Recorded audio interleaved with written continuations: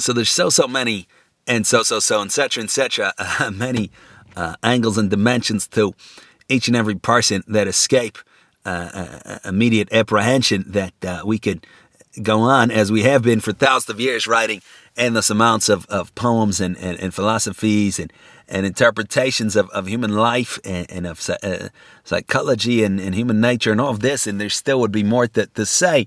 And would say the reason or a way to think about why that's possible or why that's so is because we see only the appearance. We do not see the entire picture, meaning we look in the mirror and we say, that's me, right? And yet, no, we see the mirror, right? If we were to throw something at the mirror, it wouldn't hit us. Thankfully, it would hit the mirror and crack it potentially. Wouldn't hit us. So we see just the image of ourselves. And further, we see that at any given moment, we're aware of a very slight range of things. For example, I see my office door, or I see my cubicle door, I see the factory floor, or I see the farm I work at, I see the blue sky, I see a tree, I hear a couple of conversations, some noise. Is that really all there is to me? And yet all of a sudden now I remember something from 20 years ago, right? So I wasn't aware of that a moment ago, but now I am. Where was it before? Now I react in a way I've never seen myself react before. Now somebody or something brings out an emotional range in me that I was never aware of before. So we do not see the entirety of ourselves either physically. We just see an image that we in the mirror, and we also don't experience the totality of ourself. And indeed, we see that the more dishonest we are, the more unconscious we are, and it is possible that we perceive the slightest, tiniest little bit of stimuli at any given moment. Namely, what is my current ruling desire? Where do I get a bite to eat? And so forth, or whatever the case may be. And yet, obviously, the entirety of our personality doesn't go anywhere, right? And that's why we see even this a purportedly, quote-unquote, simple person who has never really given life any thought, who has never really spent any time at all in considering him or herself, who is not even aware maybe of his or her own existence, and is simply in a continual present rolled by a given constantly changing or usually changing desire.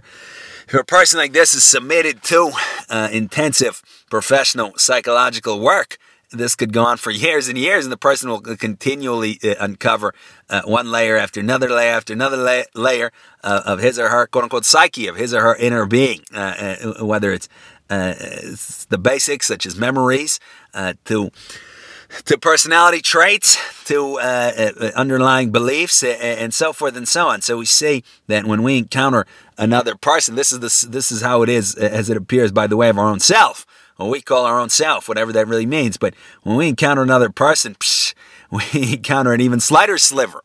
By the way of ourself, we might at least feel maybe our stomach. We might at least feel an emotion. We might at least have some minimal insight onto what's going on inside, even though that's not at all an expectation. And again, we may know ourselves much less than we know another person. We may know a cartoon character, a comic book character, a character from our favorite TV show better than we know our own self. And consequently, a person that does understand human nature a little bit can know us it can know us in principle without having met us much, much better than we know ourselves. And within 15, 30 seconds can know us much, much better than we know ourselves.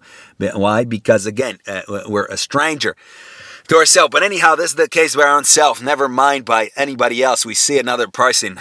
we see the slightest, tiniest little bit of what there is to the person. And it can take a lifetime of probing the depths of an individual to really get something out.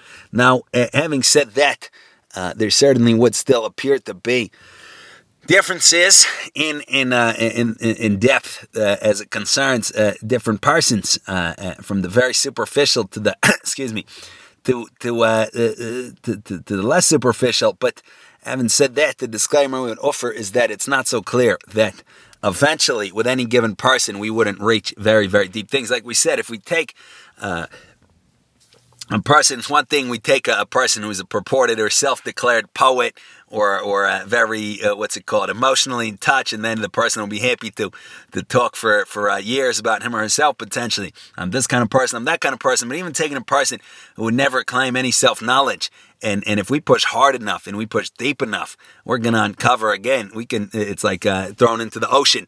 A stone on a string, the string will just keep going and going. So it's the same thing, and it's not clear that there's a limit by the way of anyone, right? Because we say, for one thing, that what we call reason wouldn't appear to be consigned to ourself, meaning I didn't make something like 2 and 2 being 4. Or the fact that more is more than less and less is less than more, or something that's equal to something else is equal to something else. These basic rules of what we might call logic or reasoning or conception, I didn't make them up. Right? I didn't come up with them out of a hat. So it wouldn't seem fair to say that for one person it's more, for another person it's less. It would seem we partake in these things based on our desire, on our needs. Another thing here is that what has been called the unconsciousness, which is kind of has been quote unquote discovered probably in the 20th century, or at least as the narrative goes, but in the 20th century by a number of eminent psychologists, and the idea would be that again, we say that without any kind of further thought or understanding, who would think that there's anything more to ourselves than what's immediately present? What's there to me? Right? Like I want to eat right now. I like this TV show. I like my favorite color is X. My favorite music is Y. What's there to me? I'm a simple person, right? I have some anxieties. I have some stress. I have some fears. I have some insecurities. I can give you a basic narrative. Maybe my parents didn't love me enough. Now I'm trying to prove them wrong, right? Something I saw off a TV show maybe, or read in the magazine, in the psychology column. I can do that. But what else is there to me? And yet we would say that in the 20th century, again, eminent psychologists discovered, again, we're given just the narrative as it's written, and not to say nobody else has thought about these things, but as it's written, discovered the presence of a vast, unquantifiable, perhaps, reality that exists as it concerns each and every person, and that can consequently be pushed into, and things can be brought out of it. Right? And again, we see that a person who thinks of him or herself as very, very simple, and then is in some kind of situation, maybe there's some kind of movement, maybe there's some kind of pressure, and a person reacts and becomes something that he or she never thought he or she could become, and does something that he or she never thought could be done, and so forth and so on. So we see where's this coming from. And the term that it's easy enough to use is that of the unconsciousness. It's from the unconsciousness. The idea would be that we're the tip of the iceberg. We're aware of a tip of the iceberg as it concerns any given moment, and yet our being extends, quote unquote, it's probably not literally down like as in directional, but it extends in an unlimited direction, whatever, we can say down. It extends to unlimited depth, and we can keep descending into that depth. But what does that really mean from a philosophical, to say point of view? Right? Because one thing we could do is we could use the term and we could just settle for it and say that unconsciousness, it brings to mind something dark and mysterious, and maybe I need to now study the different pictures that have appeared in all of the different cultures in the world, and I'll find something out about the unconsciousness from the cave drawings. Look, they're connected to this that I found in the manuscript 500 years ago. This kind of stuff, which has been done by very interesting people. But another alternative would be to consider, logically speaking, what it could be, what it can mean to say that there's an unconsciousness. So we could take a basic example, which is the recollecting of a memory at one point in time as we perceive it that before we did not recollect. So, for example, I was not at all thinking of the fact that when I was 7 years old, I once got lost at the mall, but now all of a sudden I'm thinking of it and I can't understand why. I'm not at the mall. I might be at work, and now I'm just, for whatever reason, I'm thinking about it.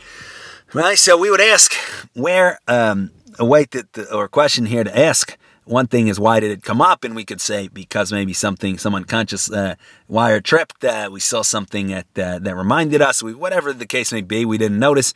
Maybe it was a color that who's to say?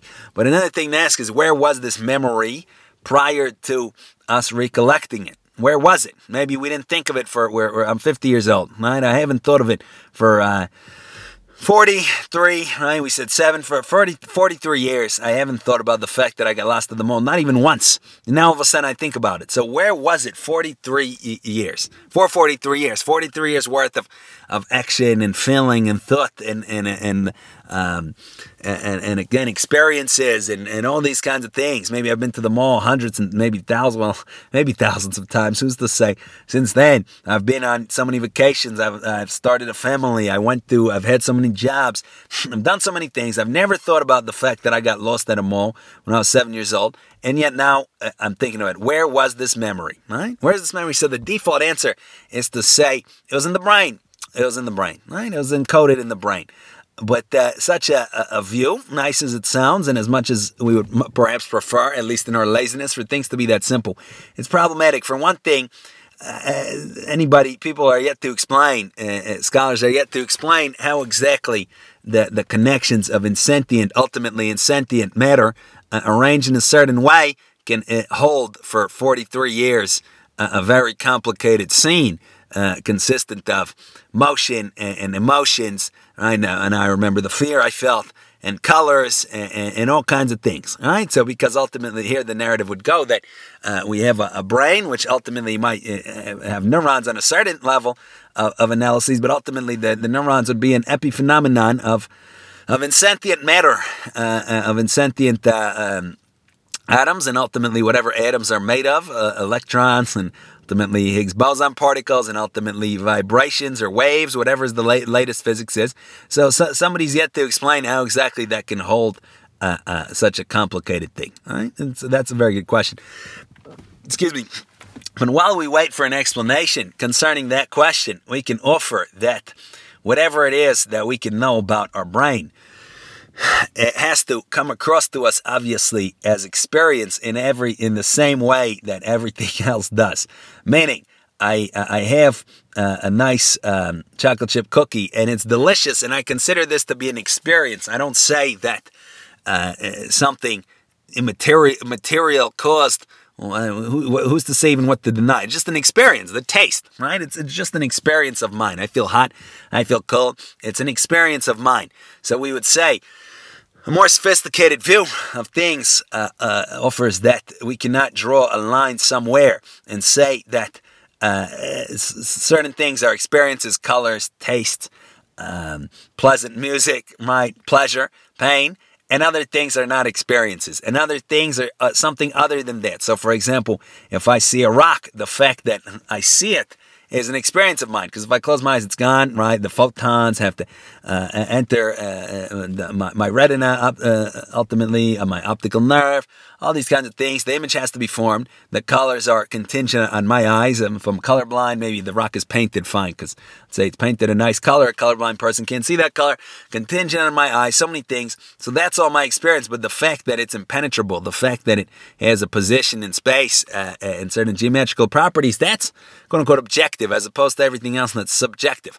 Now, we can mean objective in the sense of that it's a permanent possibility, quote-unquote, of experience, meaning it's always there, and any time I return, me or anybody else will feel that my hand cannot pass through this, but so then we would call it a permanent possibility of experience. We wouldn't then say that it's something other than experience, which the term experience then doesn't reveal what it is. It just says that what it's not, which is that it's not anything other than everything else. It's the same thing as the color. It's the same thing as a nice smell. It's the same thing as nice taste. It's an experience of ours. So we would say, consequently, it wouldn't be have so much logical integrity to say that the world is experience, but our senses are not experience. Our brain is not experience. Our brain and our nerves is the exception. So the world, quote unquote, objectively, is dark and cold and insentient and totally unrelated to the mind at all. And it's simply the brain and the nerves that are in this world that is colorless and smellless and all of this, and they're somehow translating the stimuli into our experience, into our life experience. We'd say that's not a very solid view, not a very consistent view. So the other view would hold that the brain, and the nerves, what we call the brain and the nervous system, can be equally thought about as we think about anything else. It's a matter of our experience. It's not to say they don't exist, but they exist in the same way that a color exists to us, that the feeling of the rock exists to us, that a smell, a nice song, whatever the case may be, exists to us. Meaning, first of all is me, and then is my brain, and then is my nervous system, not the other way around. Most certainly, my brain and my nervous system do not cause me. I cause them. I create them as a matter of my conceptions and as a matter of my experience. With that said, there's a number of immediate things to say. For example, we see that we can give somebody general anesthesia and knock them out, completely knock them out cold. So if they're the ones that are making their brain as opposed to the brain making them, how is this possible? So here we have to be extra, extra careful and note the fact that from my own perspective, said from each possible point of view, I'm a subject and everything comes across to me as an object, including everybody. So if I'm, say, a brain surgeon and I'm doing an operation on somebody's brain, that person comes across to me as an object. So the fact that I'm able to or probably it would be my assistant, the anesthesiologist, is able to put the person to sleep. That just suggests that I have my own kind of life vision, right? I have my own time. There's not a single time where every single person is conscious. Every single person is in the same plane of perception. I have my own time, and as a matter of my experience, this person came across to me as a lifeless or unconscious just body, right? And yet from my own perspective, if then I'm the one that goes under general anesthesia, how do I experience it? 3, 2, 1, and then I'm waking up wherever I'm waking up. So there's no break in my experience. And logically speaking, there cannot be, right? No matter how I think that I came across to somebody else. Maybe I was in a coma to other people for 20 years. But for me, however that's experienced, maybe there was some sentience, but let's say not, just for the sake of argument. So then I experience it as I'm in a coma. Boom, I wake up 20 years in the future. This quote unquote in the future, meaning then I have to find out it's the future. It's a different date. Then I go backward and say, I was in a coma. But ultimately, there's only my experience. So that we have to be real careful about. Further, we could say, but wait, what about the fact that we can alter our conscious experience with innumerable amounts of things, such as alcohol and drugs, and coffee, for that matter, thankfully, right? And concussions, unfortunately, and brain injury, and all kinds of things. So that appears to indicate that undoubtedly the brain is what causes our subjective experience in ourself. So here we would say that we can say that our subjective experience is had in light of strict logical relations concerning appearance. So, for example, I understand that if I write out a word on a piece of paper, let's say it's hello, what a person sees when they read that word is not, the meaning of hello is not on the paper. It's in the person's mind to so say. That just serves as a sign, right? Again, the person who doesn't read English sees hello, well, has no idea what it says, just a bunch of lines. So a person that reads it as hello, it's because they know that it means hello, and that's just serving as a sign. And yet if we were to take away the sign, the person wouldn't be able to think of hello in that spot, or could off his or her own volition, but not in connection with anything seen. Understand? So if we take the world as an appearance and ourself along with our brain and our nervous system as an appearance, we see the appearance has to be consistent. And if we mess with the appearance, we mess with the possibilities of expression and visibility in the world of appearance. So, for example, we would say that coffee is to be thought of in the same way as what we mean by the term brain, and the two appearances can interact in a certain way. Just like the colors can interact and form a different color, just like one instance of visible extension, such as the sight of a tree interacts with another case of visible extension, such as the sight of a bird. We see the bird land on the tree and not go through the tree. One instance of impenetrability, extends with or interacts, with another such instance. For example, a rock that goes through a window, it doesn't just float through it. It breaks the window, because these are the rules of logic. So certain things in our experience interact with the other things in our experience, namely the body. Right? So we take a certain substance, we pour it into our mouth. We're going to alter our experience. A certain degree of visibility concerning whatever's between our ears is taken away. It'll affect our experience, or it may affect our experience, right? But that does not say, just like if you take away hello, the letters hello, it doesn't mean that the letters were the meaning hello. It just means that the sign is no longer there. It's the same thing. We take away parts of the brain and it affects our conscious experience. It doesn't mean those experiences were synonymous with the brain. It just means that the brain was needed in order to have those experiences. Just like, a word is needed in order to bring that meaning to mind. All right? Just like, again, the fact of 2 and 2 being 4 is not contained in the lines. Right? Think of how 2 and 2 is written, with the curve and the line, and then plus two lines. Right? It's not contained therein. It's a meaning that's not in the text, and yet it is needed that if I want to tell somebody 2 and 2 is 4, I need to write it down or say it. So it's the same thing. We would say, or a conceptual way to think about it. So consequently, we certainly would not say that the memory was contained. We kind of went off tangent a little bit, but probably was a good idea, because now we see we cannot really say, it's not logically sound to say that the memory of us being lost at the mall, of me being lost at the mall at 7 years old, is contained, quote unquote, in my brain. The brain is an experience. The memory is an experience, and it's not. And we cannot use one range of experience to conceptually, fundamentally account for another such range and say, it's because of. Hello is because of these lines. No, it's not. It's a separate thing brought to mind by these lines. So you can't say the memories is because of this sight that I can see in an MRI machine or impact otherwise. No, it's not. We would say but it can be impacted. Our conscious experience can be impacted by messing with that sight. So anyhow, what do we then say? So we would have to ask, what does it mean to say that something does not exist at a given point of time? So for example, we say that prior these 43 years before, the memory did not exist in conscious experience. So what does it mean that something does not exist?